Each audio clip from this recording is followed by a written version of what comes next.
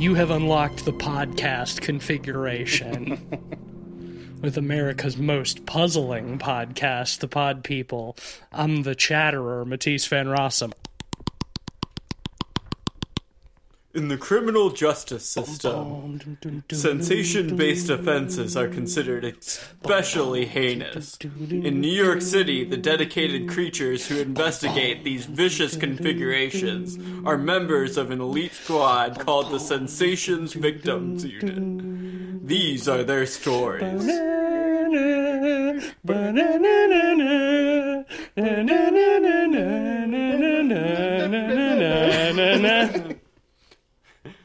And I'm Ben Sheets. Hey! All right. Well, how the fuck am I supposed to follow that up? I'm pretty spent configuration. Cleveland Mosier. Yeah. I'm just jealous.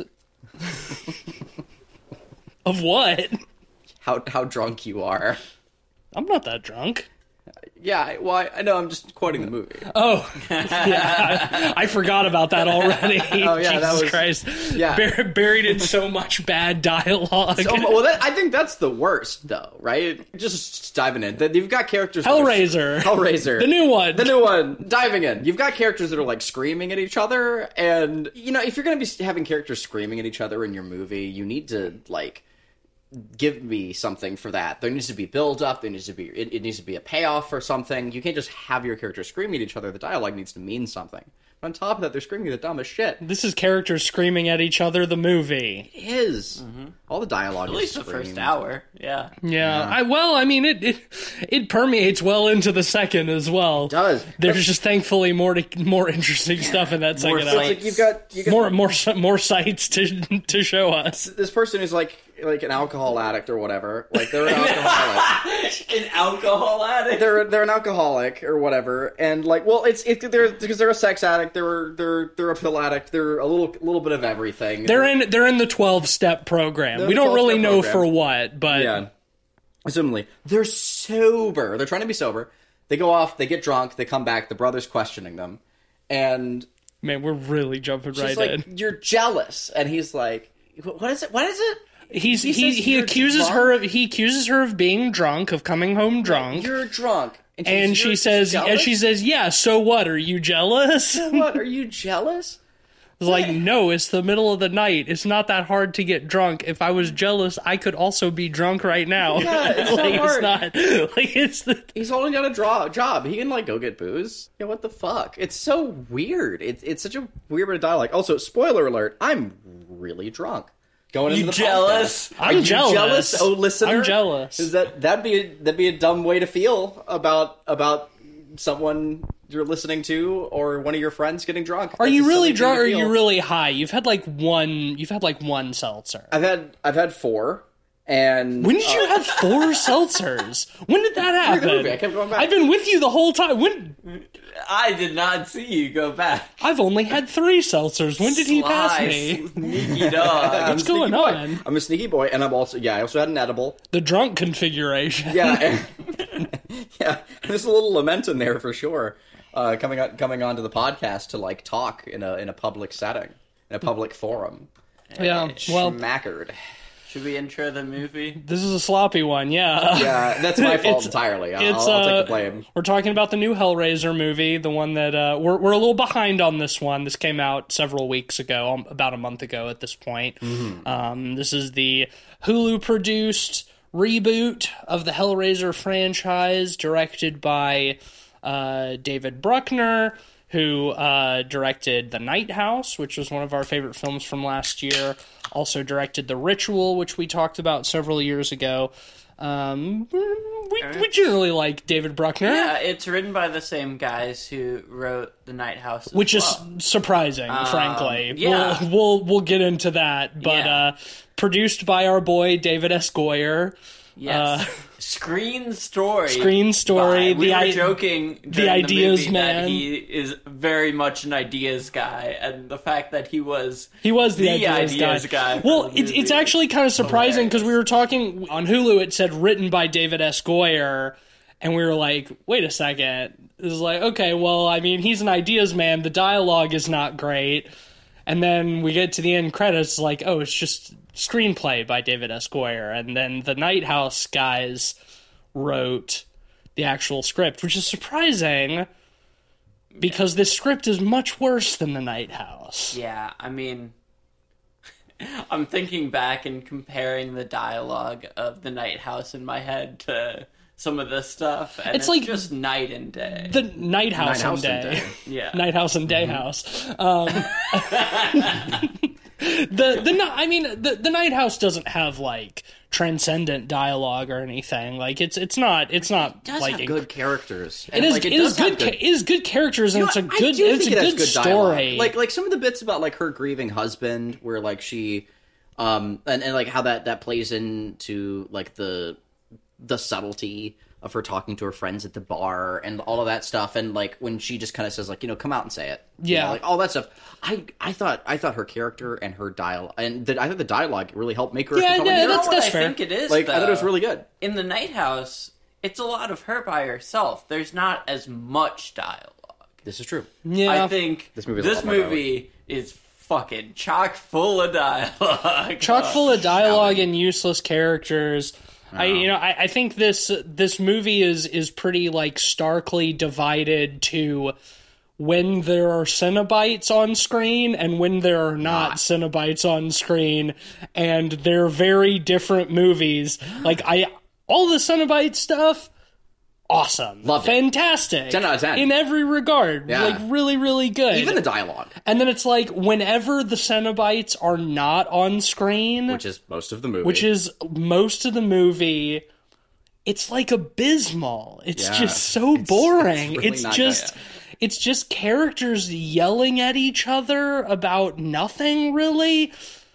This movie's 2 fucking hours long, and there's easily 30 to 40 minutes that could just be cut right out. And it was weird, too, because, like, going in, I was already excited, but going in, I really liked how they set up all the characters, because the movie starts with, after the title sequence, where the guy gets killed in the mansion. Yeah. There we go. Guy gets killed in the mansion. We get to the title sequence. We have 2 characters screwing. And it's great because you hear the sounds of them, like, getting at it, like, over the Hellraiser font, at the top, which didn't you say? Law and Order font. The Law and Order font. Yeah. It's the glowing red on the black background. It feels very Law and Order. It's uncanny. It's like a serif font and everything. Yeah. Mm-hmm. And, but I do like that you hear these 2 characters, like, going after it. And, it's like, is it Sounds of Pain? Because you have the guy screaming and that becomes... Yeah, it blends into... pleasure. Yeah. As an audio thing. I think that's really fucking clever. I think that's really neat. And we get into that. The characters finish. I don't know if I would really say it's clever. They've been doing that since literally the first Hellraiser movie. Well, it's neat. They've been doing it for 40 years. It's fun. But sure. Yeah. Yes. And so then they finish up and they walk into the apartment and they walk out of their room into the rest of the apartment. And they say, "Oh shit! All the roommates are back and they're cooking." Which how did they not hear that? Like they have the food basically ready. Like cooking is loud. But anyway, not as loud as sex. Yeah, they also said they did hear him. Well, the roommates who were cooking said they heard them having sex, but not the other way around. Because like that's why you make enough noise to make your presence known. It's kind of were they like the roommates like tiptoeing around them banging because just quietly. Yeah, no, eggs. Don't. Yeah, that's weird. You need to like make sure that everyone's aware that everyone's there. But anyway, they finish up and they come out and they're like, "Oh, you heard us, didn't you?" And I liked how they made that open. It was really awkward, and it's kind of a ballsy way to like introduce your characters. This like kind of awkward dynamic where it's like, "Oh yeah, like." My roommates and my like gay brother heard me going at it. That's not what I wanted. Like no one's happy about that. Like and it shows that she's already kind of in an awkward position because we know that she's not paying her rent. We know that later on too. And it's a cool way to kind of introduce that she's from the beginning she's not really welcome there. Yeah, she's living with her brother. She's a crusty ex-addict who is in recovery. And she has the dude that she's brought home is somebody that she met in the 12-step program, which the brother already does not feel good about because you shouldn't be sleeping with somebody who is in the same recovery program as you. So yes, she feels unwelcome. Yeah, and they spend a lot of time yelling at each other. Boy, do they sure spend a lot of time fighting and yelling. Boy, is there a lot of that in this movie. And I don't know why. Yeah, like a little bit is fine to some degree. Like at least like having them. I mean, it's a trope, right? You have the characters get in a bit of a shouting match, and then one of the siblings is spirited away, and now the other sibling feels bad about it. You know, it's like, oh, the last thing we had was a fight. The problem is that their only interaction was fighting, right? Like, normally when a movie does that, like, you have, like, a kind of a sweet moment. You're, like, the viewer is shown, like, hey, they're a good person. They're not worth being spirited away. They have a little tiff, and then it's the last thing that happens to that character. So that character really needs to go and hunt, you know, like, save them. Well, I think they attempted that, you know, because he finds her in the park. He does go after her. And tries to he does feel bad that help they had that her because he, you know, presumes that she is, like, near OD'd because she's passed out in the park. Yeah, and we did see that she took some pills that she found in her car, which, first of all, I don't buy, because no drug addict has ever forgotten that they have more drugs. Well, it's funny because she pours them out on the ground to get rid of them, and then picks them up. And then picks them right back up to give them a little more extra zest, you know? Yeah. I think they tried for that redeeming element. It just was overshadowed by how much argument. The argument went on so long. Yeah. Like, too long. Like, after a while, you're just kind of stewing in these two characters shouting at each other, and it's like, it's not... That could have ended way sooner. There's so much in this movie that could just not be in it at all. Like, the dialogue is really overwrought. Like, it picks up in a major way in the second hour, but it's like, by the time it gets to that point, I'm like, why have I been sitting in this shit all along? Mm-hmm. And, you know, now you might say, like, okay, well, you know, the Cenobites are only in, like, 3 minutes of the original Hellraiser, you know. There's barely any Cenobite action in that movie. Yes, but our main character is but you've got the whole story of Uncle Frank literally crawling his way back as a wet skeleton from hell, and then the evil stepmother luring men home so he can suck out their life juices and wear their skin. Like, you've actually got a compelling story going on in the midst of all of this. And so when the Cenobites show up at the beginning and the end, it's just a nice little treat. Nice little flavor of Cenobites. I think that's the big problem. I think the through line of this film isn't compelling enough. It's boring. And there's only one story. It's boring as shit. Yeah, I think they had elements of really interesting stuff in there, you know? Yeah. The rich billionaire who is, you know, just desperately seeking He should have been a lot more of a B-plot. The whole movie should have been about him. Or at least he should have been in the movie as much as the uncle is in the original. Yes. Right? Mm-hmm. Yes. The whole movie, that should have been the central plot of the movie, is him coming into possession of the puzzle box, and we should see him, his misdeeds and his exploits, working it through its various configurations into the final form that will allow him to have the audience with Leviathan. That should have been the whole fucking movie. See, and that's the thing, on a conceptual level, like, the major plot points of this film work. You know, having her trying to figure out who he is and what he's about, you know, kind of going back to the mansion, trying to discover all this stuff, and him kind of pulling the strings in the background. It works. The problem is they don't reveal the twist of him being the one pulling the strings until, like, the third act. Yeah. And because it waits so long in a 2-hour movie, we don't get enough of that. Yeah. I think, honestly, if they would have had that reveal, like, a little before halfway through, and kind of shown him kind of influencing things a bit more, it would have been much more interesting. Yeah, we checked the time about when she our protagonist finally goes to the mansion. And it was 50 minutes into the movie, 50. It should have been 15 minutes into the movie. Or 30. I think 30 would have been fine.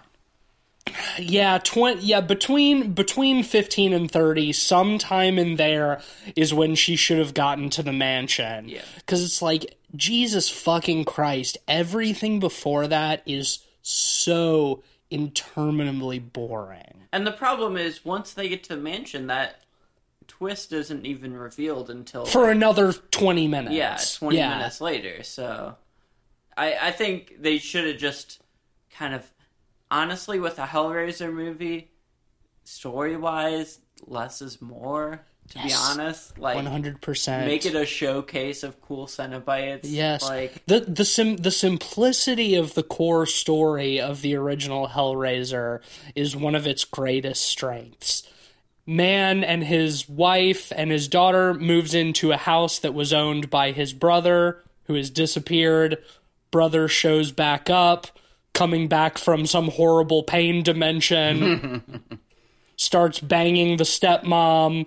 She brings men home for him to slurp up and regain his skin, while daughter tries to figure out what's going on and save herself and her father. Like, that is so fucking simple and clean.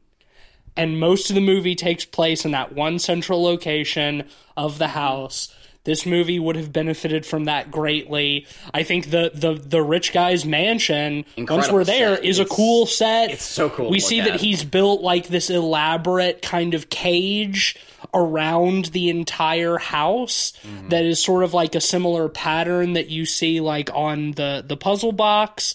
Like, that's all really cool. He's got like a weird sex dungeon. Like, this setting is great. Get us there way fucking sooner and have that be the central location of the film. on top of that, I want to bring up a narrative point that kind of adds to the complexity of this movie. Almost the element of being convoluted is all the different configurations of the box. Forgive me if I don't remember, but that was not part of the original Correct. two movies. Is that part of the short story? No. Or, no, that was something completely That is a. I mean, I've only seen of the original Hellraiser series. I've only seen up through 6, so I can't. Actually, 4. I can't say that they don't introduce something like that in one of the way later ones. No, I'm lifting my hand from the back of the class. Yeah, I've only seen 4, but I've read the Hellbound Heart, and I've also read Scarlet Gospels. And in neither of those is there anything like that either. No, definitely not in the Hellbound Heart. I haven't read Scarlet Gospels. Not but... that really matters to me, because like Clive Barker did produce. You know, and, Sure. and again, I don't know to what capacity, but like, I mean, honestly, he probably just got a producer's credit because it's his story. yeah. But I mean, And based on his characters. see, yeah, I get the vibe that like he. I mean, I think that's an He won his name element. on it, at The least, different you know? configurations and the different impacts and meanings each have is an interesting concept Yeah. on paper. I think the problem is it's difficult to clearly express that visually. So the movie has to pause and tell us directly what is each configuration. Yeah, and she what it finds a means. journal that lists You know, them out. She finds the exposition journal. Yeah. It's literally a journal full of just exposition. I mean, yeah, I mean, he that's would, not out of the ordinary for these type of horror I mean, movies. he would have it. I can forgive it. Yeah, and also it looked really cool. At least, like, I really liked the art in that. But I journal. agree with you. looked It does sort of, in a movie that's already too long, it does sort of feel like needlessly convoluted.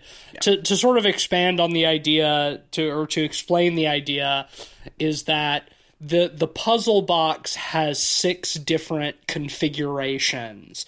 What we know is the Lament configuration, which is the classic Hellraiser puzzle box. The cube is only the first configuration of this puzzle box, and each configuration requires a sacrifice.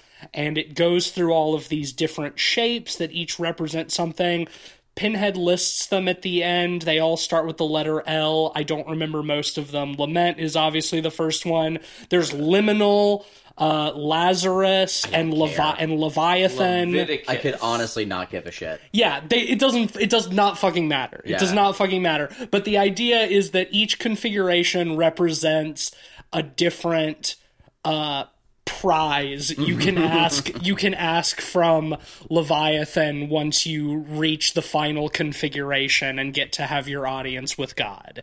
Is that you can ask for a boon or a gift that relates to one of the configurations. So the main character realizes that one of the Lazarus configuration is resurrection. So if she gets it to the end, she can ask for her brother to be brought back to life.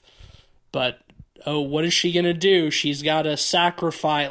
Each configuration requires a sacrifice, and when that was first explained, I was kind of like, okay, so here's the chance for her to have her little dark side turn, for her to start sacrificing her friends to try to get her brother back, right? So she's not just a good, pure character, she's got the evil, in her. And then they don't do that. They chicken out. I was so bummed because there's a lot of sequences where she and Pinhead are kind of having a bit of a dialogue moment, and Pinhead seems to almost admire her, there is sort of a thing oh yeah, we're not coming for you yet because you're special, you're gonna be like us.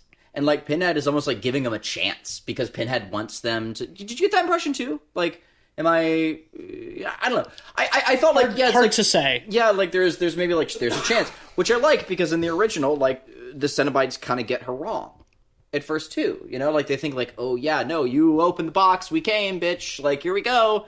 And she's well, no, actually, I didn't. I just, wrong place, wrong time, And here it feels oh, maybe they're kind of doing something different with that, where she seems to be wrong place, wrong time, but really she kind of does want to be there. And they played up with the sex at the beginning of the movie, that sense of addiction, ooh, yeah, maybe she really wants this. And yeah, they chicken out. They don't really follow through on that. And she just is good. It's that brings up an interesting point too. Is that the Cenobites feel much more of an active threat in this movie in a way that I'm not quite sure I like. I don't outright dislike it, but one of the cool things about especially the original Hellraiser is that it doesn't feel like the Cenobites particularly have an agenda. It's there's this box, if you solve it, it's oh shit, you opened the door, you called us and we're here, so we're gonna take something while we're here, but, it doesn't feel like they're actively, trying to influence events. Yeah. And in this movie, there's very much that, push, that nudging from them being we want you to solve the box. You gotta sacrifice more people to get to the very end so you can have your audience with Leviathan and ask for one of our gifts. It's oh, you gotta do this. They're pushing her. And I don't know how I feel about that. I kind of like the idea of the Cenobites as so disconnected from the human world that it's well, you rang the doorbell, so we're here, but we're just going to take you and go back to our nightmare realm of pain and pleasure, where we're happy, vibing, and chilling. They see people as insignificant. Yes. And when a person gets through, it's almost a loophole. This cube isn't really supposed to exist.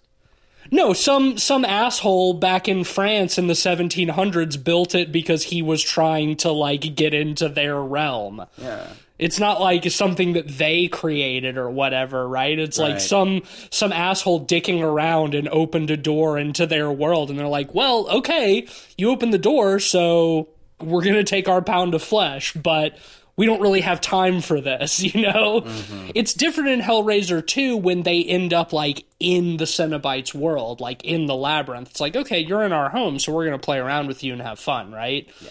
But still, it just feels you wandered your way in here, so now you're gonna reap the consequences of that. Their whole job as disciples, from what I remember, is they patrol the Hell Realm, or the Leviathan dimension or whatever, and they torture people, like in the afterlife or whatever. Yeah. You know, and it's like, yeah, like and they torture that realm, and that's their job. They go around and they're like adjuncts of that.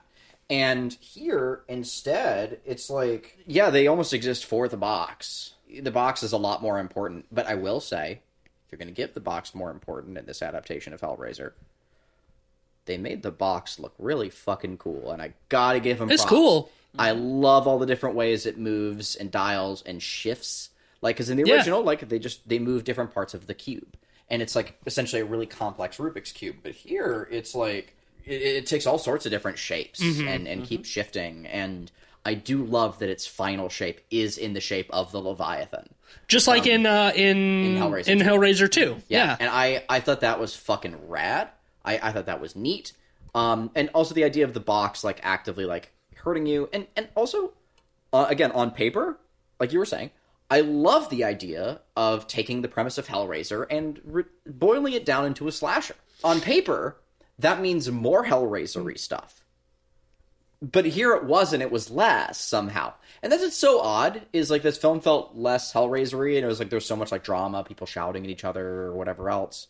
But there were more kills. Like, there were more, like, the original, but they're so brief next to just all of the shouting. There's so much leading into all those kills. It feels like the soul of Hellraiser is kind of missing here. Like, it has a lot of the hallmarks of Hellraiser, but there's some absence that I can't quite put my finger on. I think part of it is this movie's not horny enough. Yeah, like, there's a couple. It starts with a sex scene. And there's a couple of sex scenes, but there's like the first Hellraiser in particular, there's like a really perverse, like, sweaty horniness to the whole the uncle thing. is such a degenerate. Like, the uncle belonged in that realm, and the perversion isn't the uncle being trapped in that realm.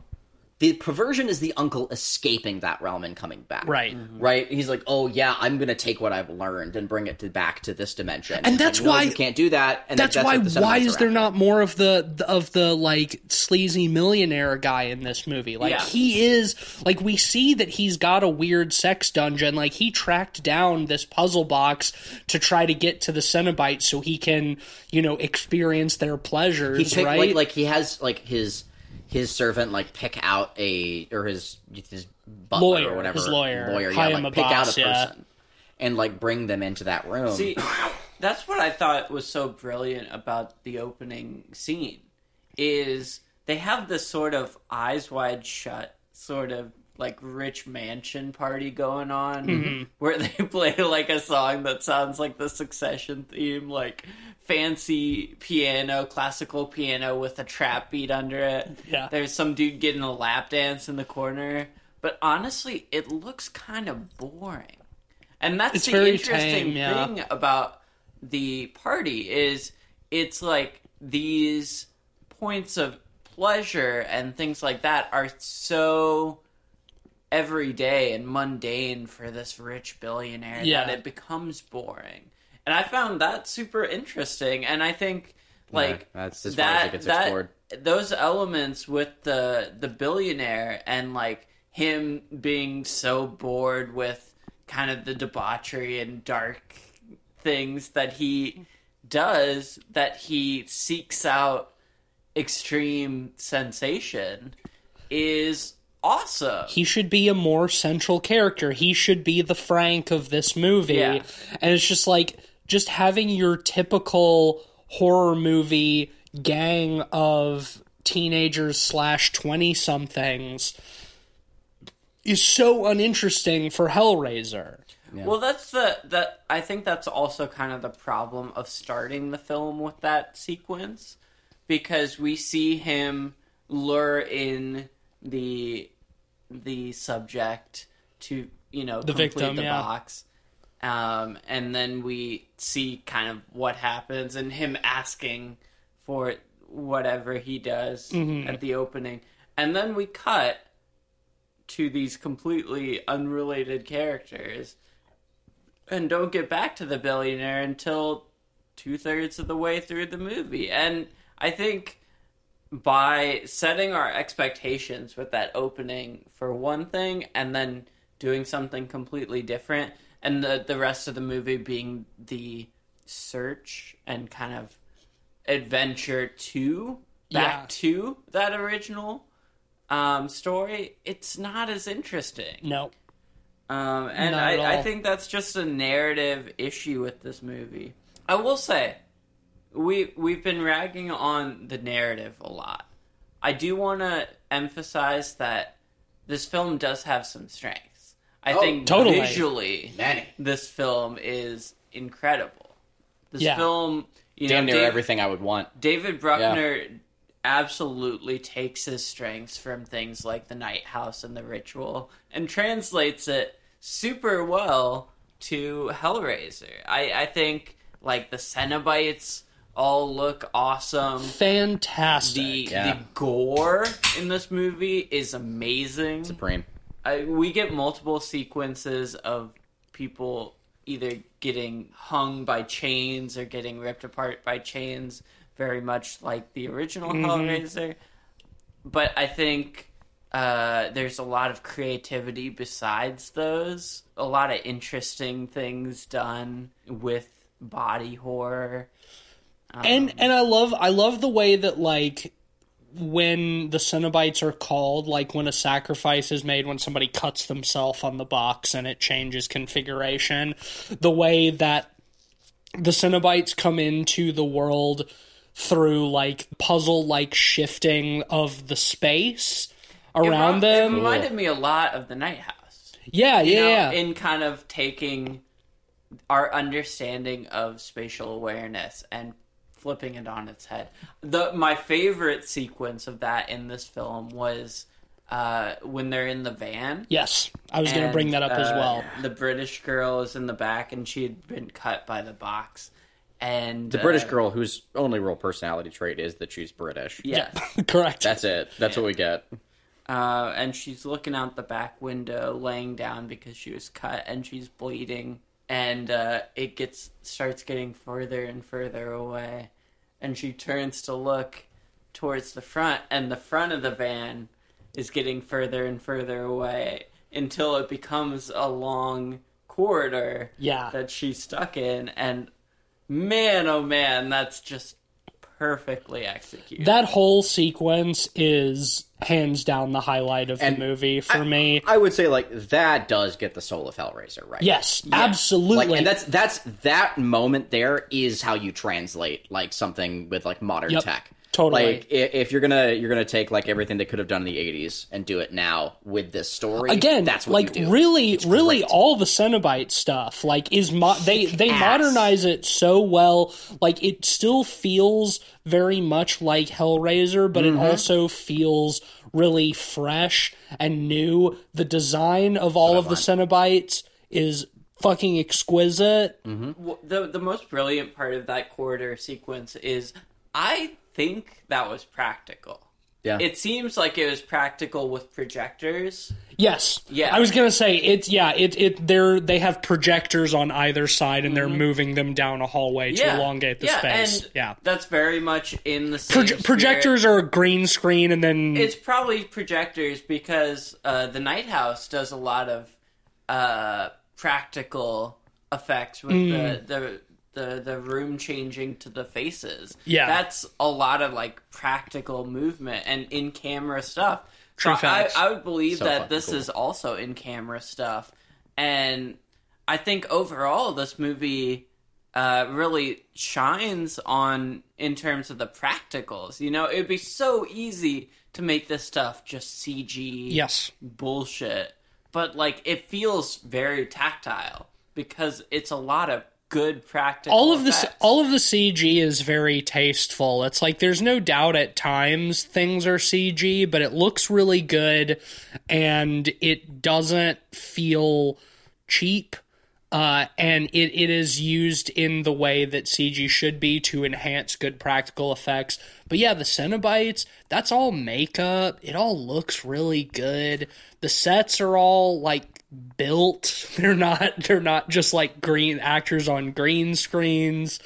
I have a question for y'all. Okay. So the Cenobites' black eyes with the colored contacts. the DeAnt version. Yeah. Yeah. what is your thoughts on that? I love it. I'm not sure how I feel about it because like I'm a sucker for black irises or for black eyes. Yeah, Not all of them do. It's different per Cenobite, and I thought that was fun. Yeah. no, the Cenobites, their eyes are all the same. Yeah, their eyes all have that full black. It's full black with a very bright blue iris. Yeah, all the Cenobites have the same except for eyes. Pinhead is all black, right? No, Pinhead has the same. Oh, do they? Yeah. Oh, okay. I'm not sure how I feel about it because on one hand I think it looks cool. On the other hand, I think one of the interesting things about the original Hellraiser is they have human eyes. Pinhead has human eyes, and we look at the eyes and say that's a human that's been fucked up, you know? And when the eyes are black, there's kind of a distancing effect there. Like, all of the Cenobites, I feel like, don't feel as much like humans that were fucked up and more like creatures in this movie. Really? I thought that they really did feel like the flesh and the designs on all of them and the costumes on all of them is so good that it really did feel like all of them had like peeled flesh. Like the literal flesh and like, you know, effects work and costuming was great. But I think like it's such a small detail, but looking into the eyes of these creatures and seeing human eyes is such an interesting part of the original Cenobites. Yeah. Though I will say, with the original Cenobites, not all of them had eyes to begin with. Yeah. Pinhead was...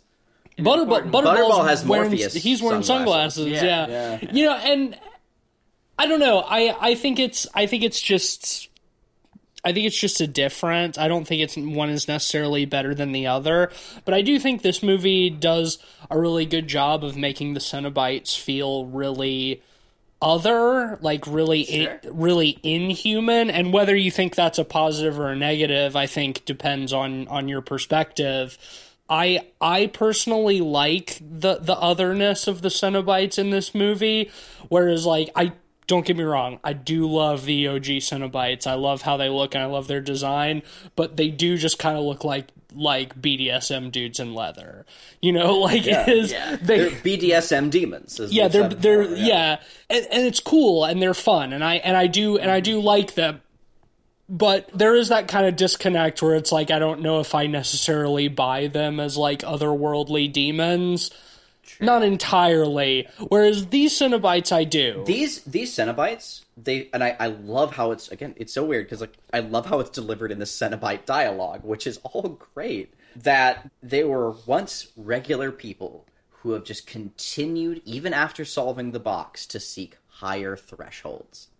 And like their whole deal is like thresholds of consciousness, thresholds of pain, thresholds of pleasure, thresholds of sensation. To the point where, like, you have the one character who has skinned their face, and they've just done so much with their head that there isn't even a head anymore. It's just the skinned face in the front. I love that. Yeah, design. You can see through the eye holes just to, like, the wall behind them. Yeah. Yeah, and, like, it's... so many fucking cool designs in this movie. It's really well executed, like, special effects-wise, too. I love that character. And just the idea that, like, he's, like, grafted away his head so much that there's just no head anymore. Just a frame with a face on it with no head behind it. Like, and it's cool. And I really like that Pinhead says, like, and after this threshold, you just keep seeking higher thresholds. That's the whole deal. And I guess you're not ready for that. And I thought that was cool. I thought, like, it makes so much sense and it kind of shows, like, how they got to that point. And it's the same way that the uncle in the original movie wants to get to that point. So, like, and again, in that respect, I think they did get the soul. I think they did get the point of, like, the original, like the real true heart of it. They nailed it. Specifically of the Cenobite for aspect. Like 30 minutes of this 2-hour movie. Well, that's they nail the Cenobite aspect of the Hellraiser of the original Hellraiser. They wildly whiff on everything else. On the human story, they well totally said. whiff. That's the thing. I think it nails it in terms of the visual storytelling. It's the narrative storytelling that's an issue. Yeah, which is as important to the original Hellraiser. Yeah. Yeah, totally. And you know, once again, to go back to something we were talking about before, this movie is heavy on pain, light on pleasure.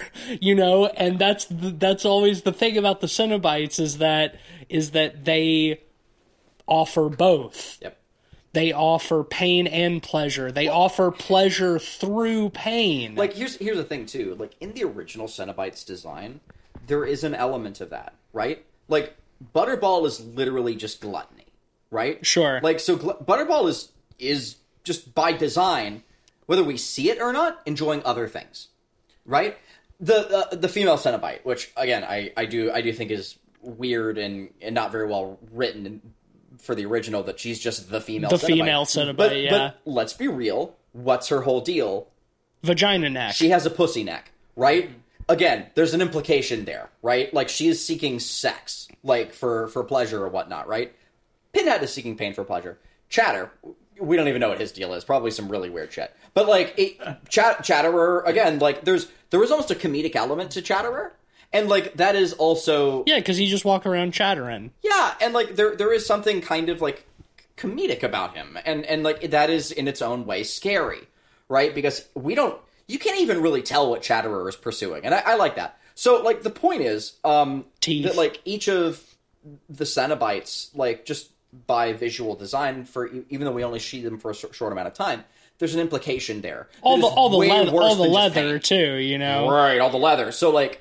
And this movie does away with the leather, and I get why they did, and I think it's probably the right decision for a modernization. You know, leather. Man, it makes it so much hornier. I agree with you, but also like you just have to consider that like leather is like an 80s thing. Well, I will say, like leather is not like a fashion thing anymore. Leather is still a BDSM. Well, thing. but Sure. here's the thing. And that's part of Ben, it. here's my response to that. But these Cenobites are all naked. They're not just naked. They're using people leather. There is like a skinned and tanned element to like some of their flesh. They're just using the ultimate form of leather, and I think that's fucking great. Their own flesh. Yeah. Like as their garments. Cut into the shapes of garments, Yeah, which and I think is that's the coolest fucking thing I think you it's can do. cool. Yeah, I adore that. I dig it. Yeah, and while we're on the topic of the Cenobites design, and like I get it. Like I would also love to see another Hellraiser movie where they did do more of the leather, goofy leather stuff. I don't think the leather. fun. I don't think Leather the is leather fun. is necessary to make the movie horny. I agree that leather is a medium for horniness, and Yes. it works very well for the original Hellraiser and those Cenobites. I think that. I don't think all these I'm saying Cenobites is, need like- leather, but the movie does need to be horny. All I'm saying is, if you're not gonna actually put horny in your movie, Yeah. signal horny. Yeah. You know, through They need to stuff signal like horny way leather harder, outfits yeah. and Yeah, stuff. and like I think they could have done that and taken it a little bit further too. Like one of the key elements of Pinhead's original design is there have been windows cut down his chest in the leather outfit where his nipples are flayed and other sections as well, implying that maybe he's like, again, this is all implied. Maybe it's just like rows of flesh are stripped on his chest, but also like maybe he's like grown like a set of dog nipples and he's like ripped those off too, and like he's on a whole nother fucking plane. Visual storytelling, right? there. Right, exactly. There's so much implied. You don't know how much any of it is. It's kind of horrifying because you have to come to those conclusions on your own. It's fucking nasty. It's genius. I do think the Cenobites in this movie. I do think that their nudity captures a similar source of eroticism that the leather does, just different. Yeah.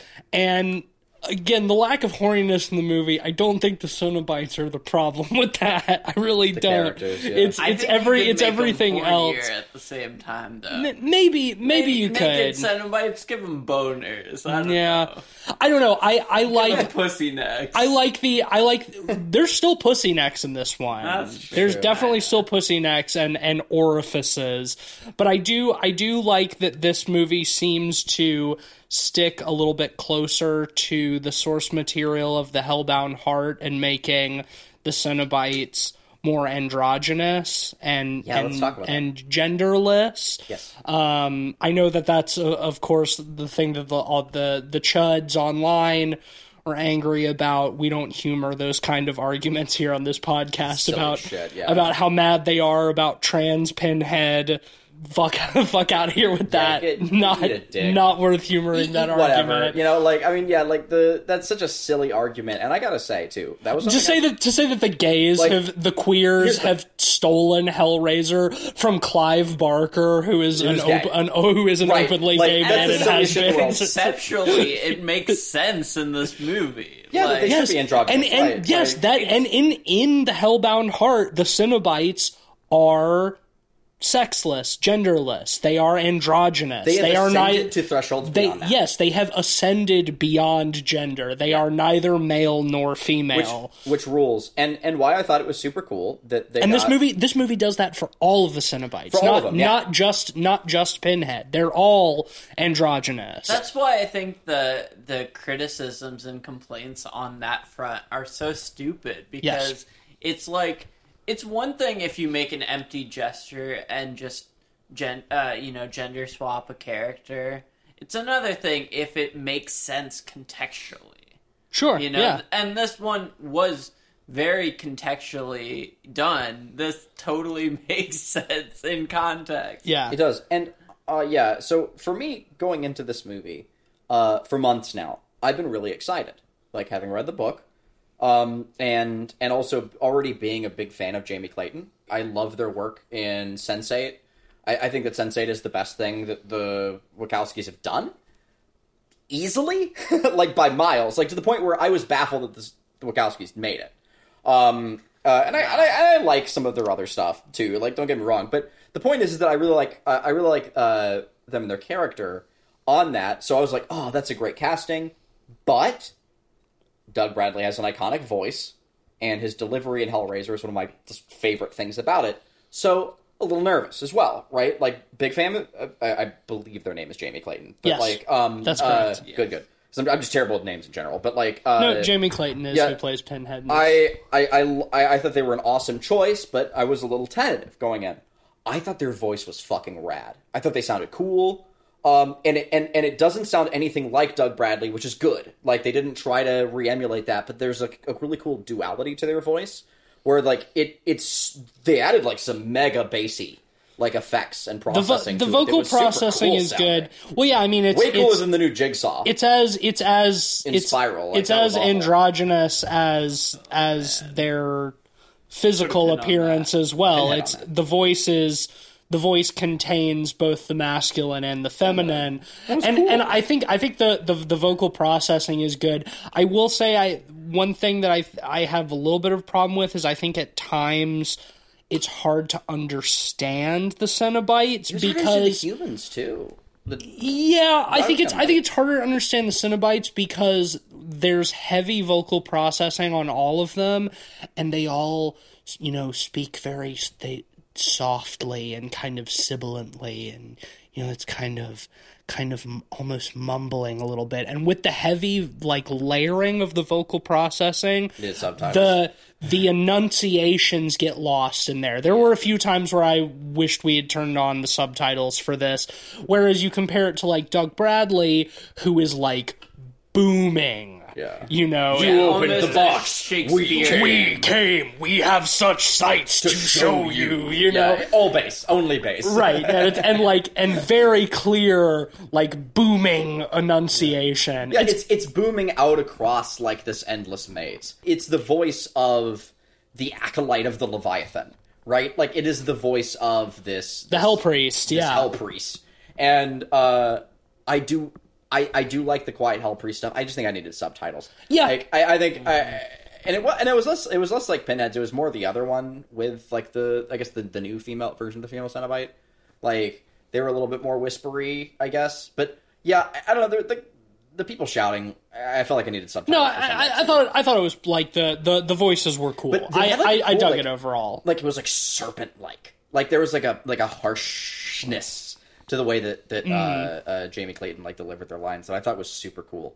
I loved just like looking at those shots and just knowing it was like all real. Like all of their makeup, all like their whole fucking suit is handmade. Incredible. Like all of them. It's so cool that like in this year we've gotten like a fully made Predator suit and fully made Cenobite suits. Like practical's back, baby. And you they're know? like fuck yeah. There are like what, like 6 or 7 distinct Cenobites in this movie too, Yeah.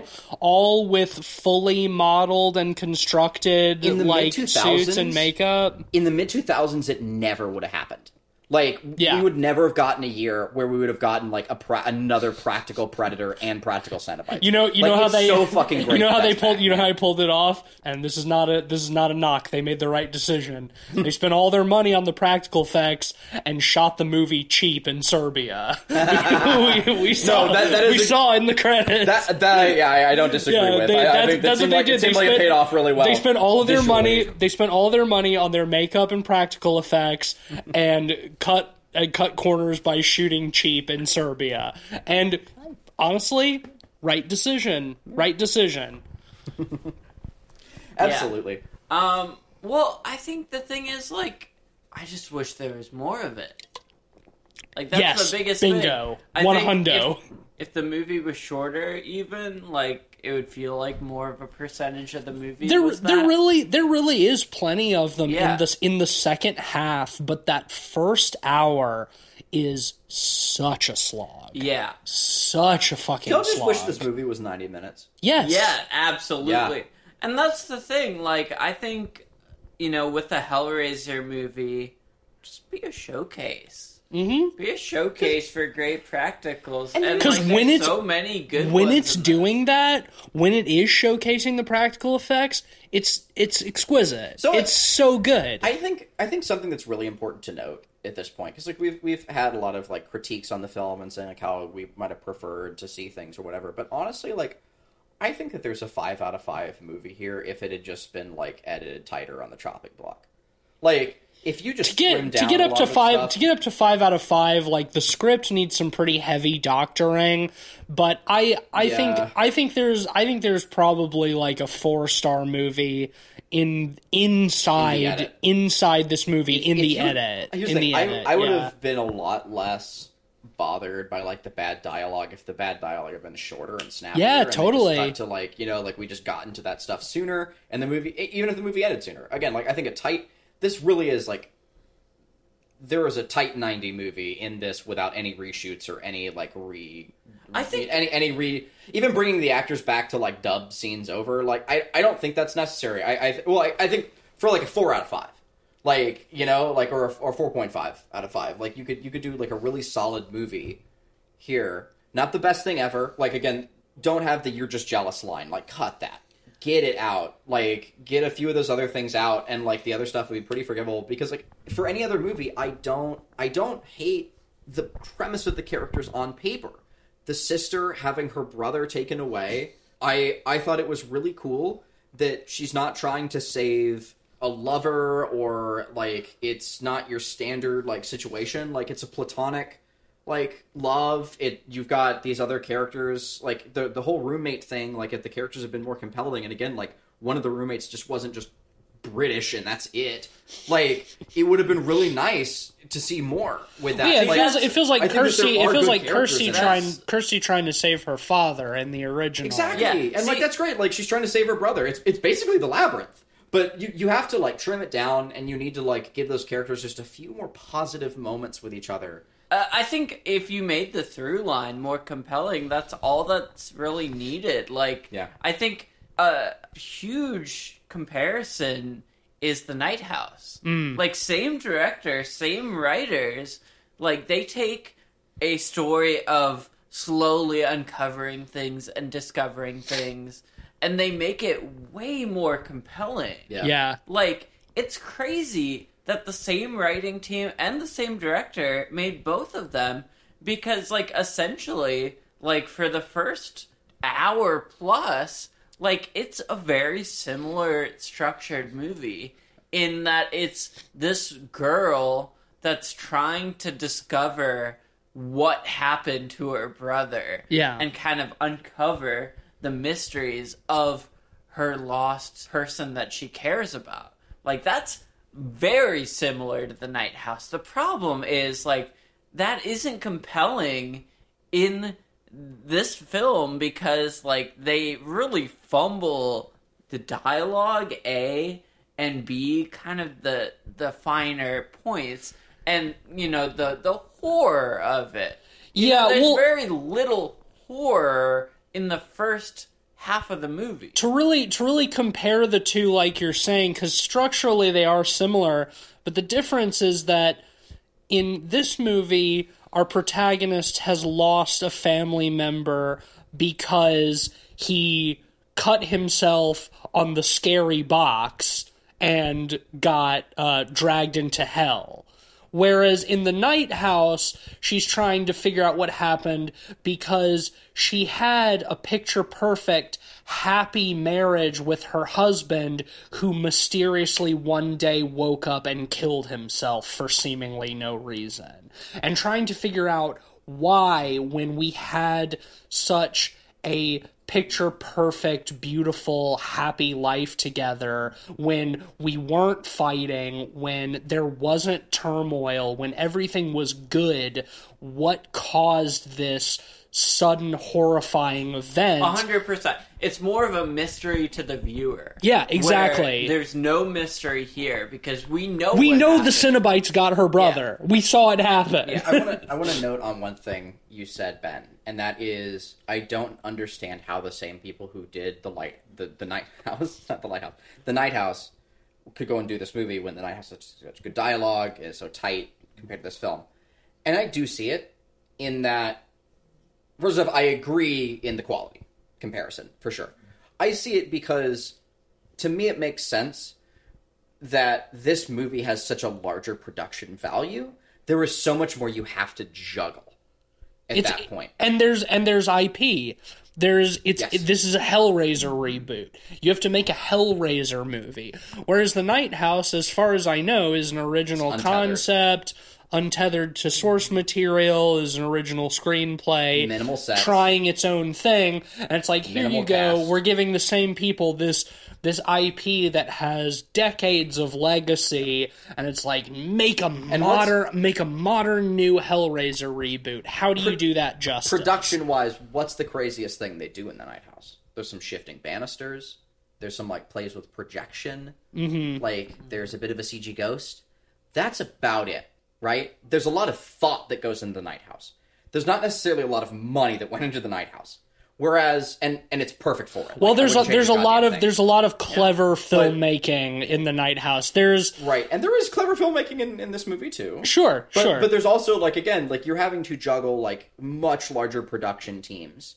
Like, look at the number of, like, 2D artists who worked on this movie, for instance. Like, we were looking at the credits, right, as they were scrolling. There was a full paragraph, just devoted to names, dozens of 2D artists, which means they were juggling, like, teams of concept artists, production designers, artists, like, doing the props, you name it. And then on top of that, there's all the CG teams. There's, like, and of course, like, the practical teams alone. Like, it is a massive ass because, too, like, practically, this movie had a lot more going on than the original Hellraiser. Like, when it comes to, like, scale and scope, and totally teams.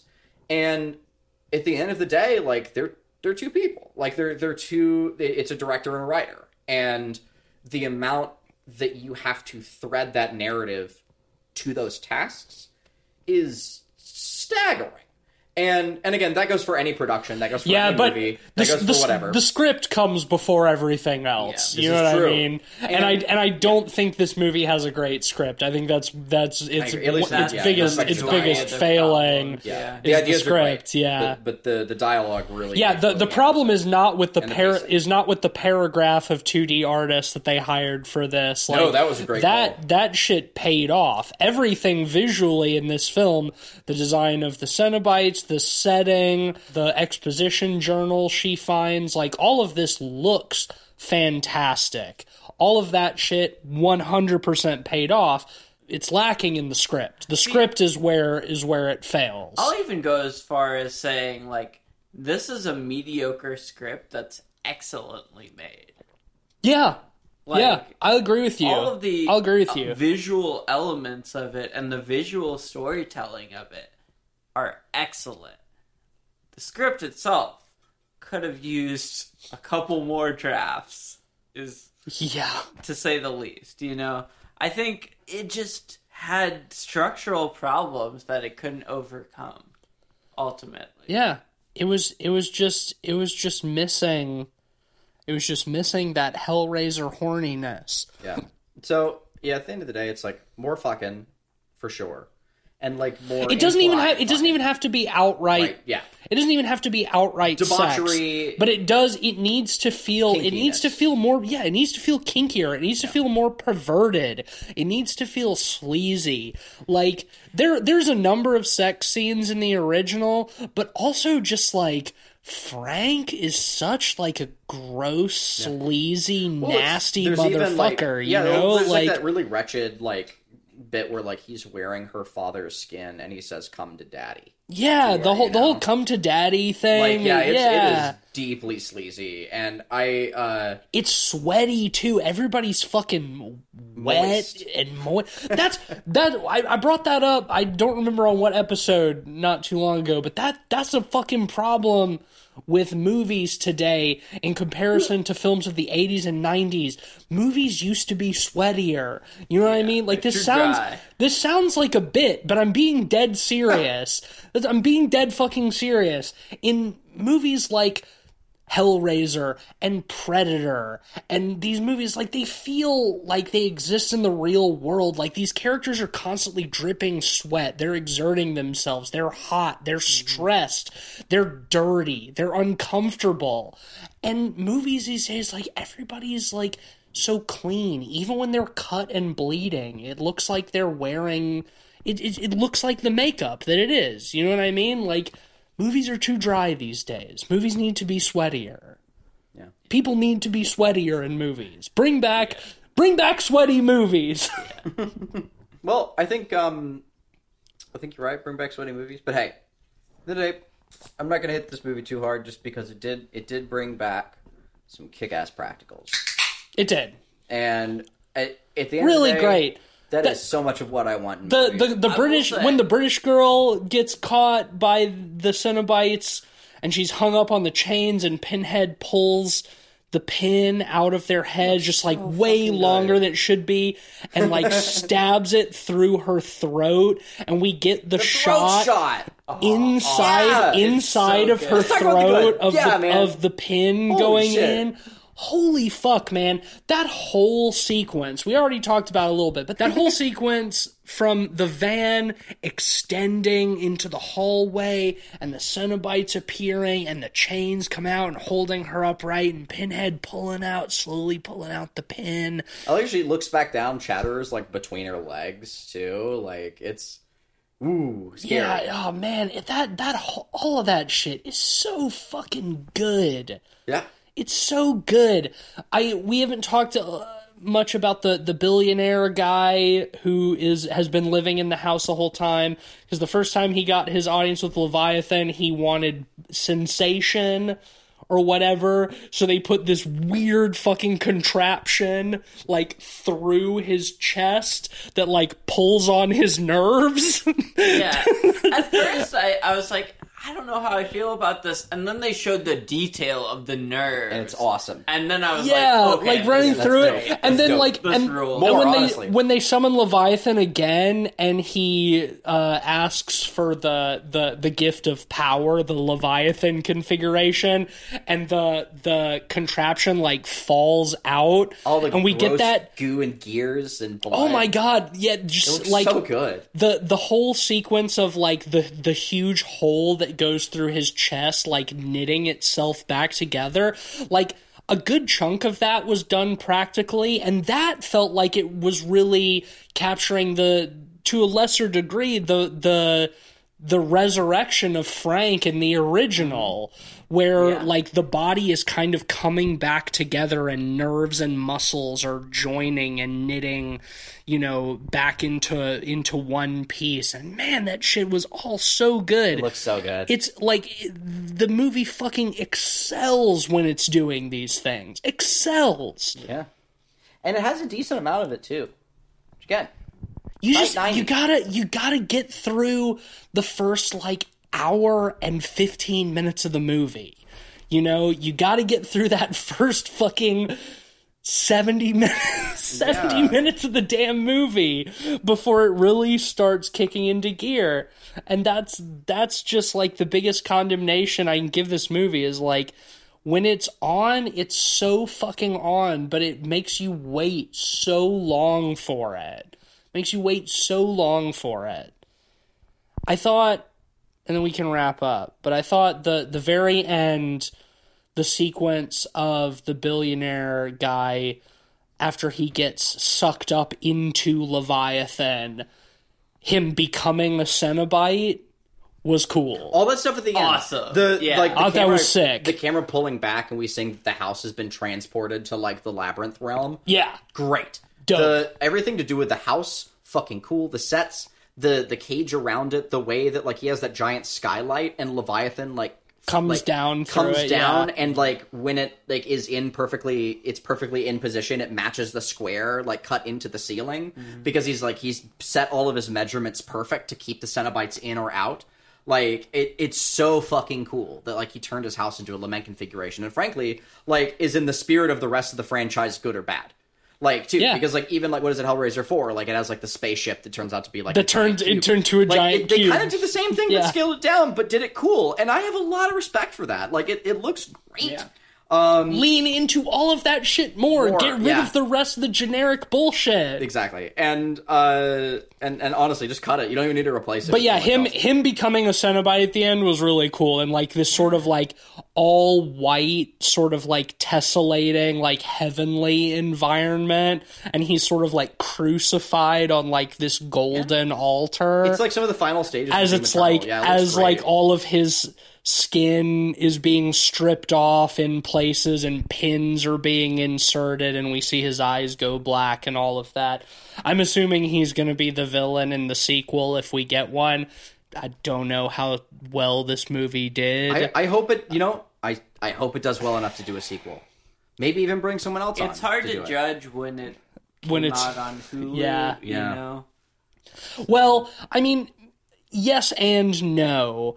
And I guess we have predictions for this we can talk about after we rate, but like Prey was like opening, like the first weekend it dropped was like very quickly the most streamed thing on Hulu. We didn't get that Ever. story for Hellraiser. We did not get that story for Hellraiser, and I think for good reason. Do y'all want to rate this, and then we can talk about our predictions?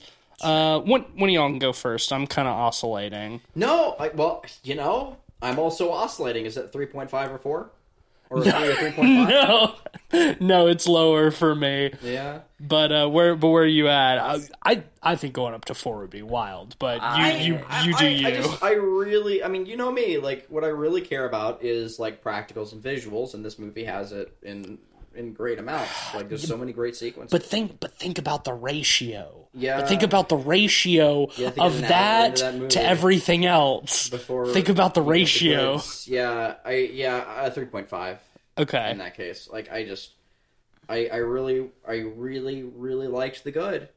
but I also was pretty fucking bored by the bad. And again, too, I think with those characters, if you just made, like, you could just make them more compelling, like, Yeah. bring a little bit more to them, and, you know, again, just trim them down so they're not on screen as long. So I'm not, like, wishing that they would get off of the screen so I could see more anything else. It would have been great. It would have been fucking awesome. Like, and again, just on the chopping block, I think you could just cut this movie down with the, not even with, like, additional shots, like, just with, that were available from with the what scenes. exists, Just yeah. with this cut of the movie, you could trim it down. Where you at, Ben? Yeah, like I said before, I feel like this is a mediocre script executed excellently.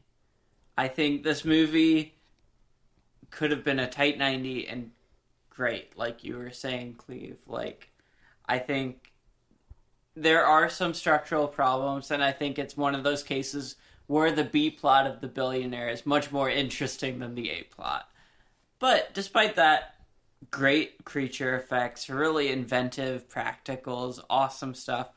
I'm going to give it a strong 3 out of 5. I'm leaning between 3 and 3.5, but I'm going 3. Definitely worth seeing, and probably the best Hellraiser since 2.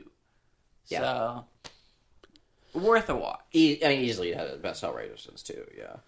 Yeah, it's a pretty low bar. I was oscillating between 2.5 and 3 because, like y'all have said, like, when it's on, it's really fucking on. Like, the good stuff I really, really love, but man, the bad stuff I really hate, and I think there's more of the bad stuff than the good stuff.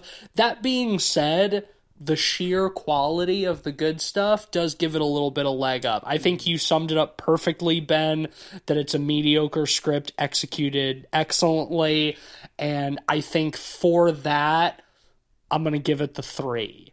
Yeah. I'm on the edge, but I'm going to give it the little bit of leg up and give it 3 out of 5 instead of 2.5.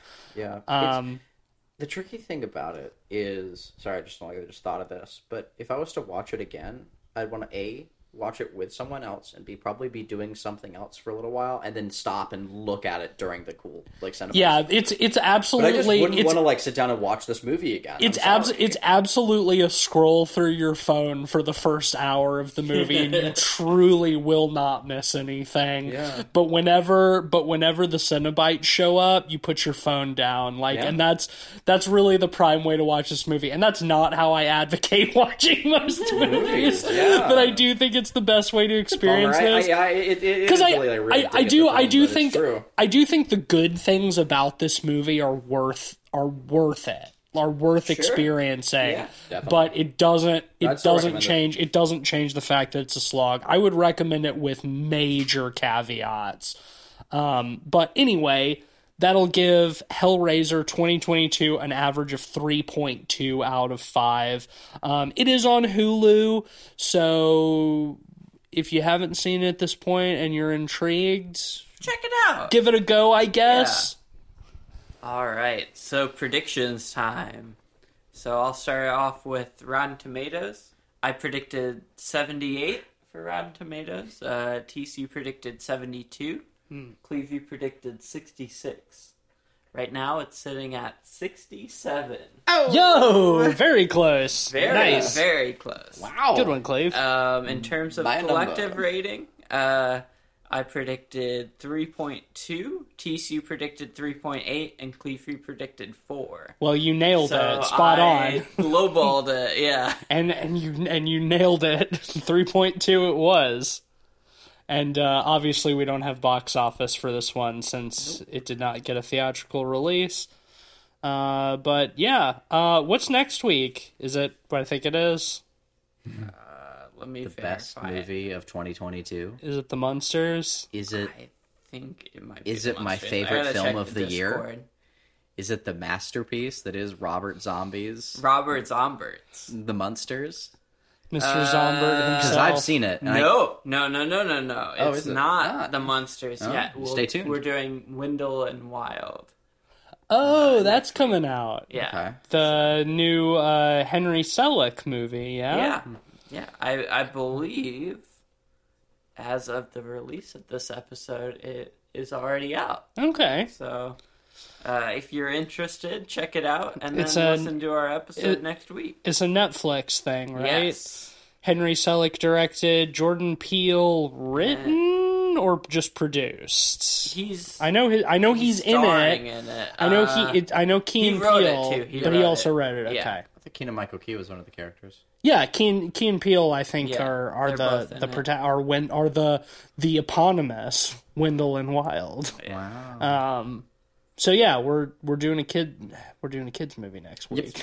Rated PG. And then I guess we're doing another one after that with the Monsters. How about Yeah, it? spoiler alert for 2 weeks from now. Kids movies. Kids movies 2 weeks in a row. Anyway, sponsor time. Yeah. The sponsor shelf has made itself extra known this week Thunk. by thunking extra loud. If you even left that in, which might be audio poison. I don't know. Oh, probably will. Whatever. Whatever. All right, here we go. This week, the Pod People brought to you by Ben opening his drink. Actually, no. This episode is brought to you by that time you got really drunk and ordered pizza and then passed out before the delivery driver got there. So you woke up, no pizza. That happened to me once. That's a true Damn, story. it's almost like you wrote this, but you didn't. The sponsor Nope, shelf the did. sponsor shelf did. Wild. But Yeah. the sponsor shelf must have Must be channeled pretty universal. channeled that from my brain. Yeah. I mean, you do sleep next to the sponsor shelf. I do. Yeah. And It does you do have like infect- weird marks on your temples. So It does infect my dreams. Yeah, assumedly it lets out its tendrils at night. I think it sucks me off too. That would explain a lot. I have such sights of pain and pleasure. And sponsor to show you. Such sights to suck me. Well, that's the end of that sponsor this week. And that'll bring us to the end of this week's episode. Is it the end of us? Stay tuned. Stay tuned if you like the show. What? You're gonna get sucked to death by the sponsor shelf? Maybe. Stay tuned. Yeah, stay tuned to find out. If you like the show, leave us a 5-star rating on Apple Podcasts or wherever you get your podcasts. You can support us on Patreon at patreon.com/podpeoplepod. Shout out to our honorary pod boys, Sam Simon and Zach Confer. Y'all are the best. What did y'all think about Hellraiser? Let us know. You can follow us on Twitter at podpeoplepod and at letterboxd.com/podpeoplepod, where you'll find a list of all the films we've talked about on the show with our average ratings and links to those reviews. I'm on Twitter at SomeSpookySnake. If you want me to get sucked off by the sponsor shelf, you can follow me at on Twitter at Mr. Sheets. And if you go to dreadxp.com, you'll see all the super cool games that they're working on, of which I have had a hand in some capacity, whether it's art or QA or whatever else. But yeah, go check that out. Most recently, you can check out I Doesn't Exist, or you can go wishlist that, which is a really spooky spooky text-based adventure. I think it's so fucking cool. Or you can check out Amanda the Adventurer, our spooky analog horror Dora the Explorer game. I don't know if I could say that actually. Just analog horror children's game. Analog Dora Explorer horror. Horror Dora Explorer horror analog. It's scary. Freestyle spin right now. Freestyle. That's it. That's what I got this week. Well, thanks for listening.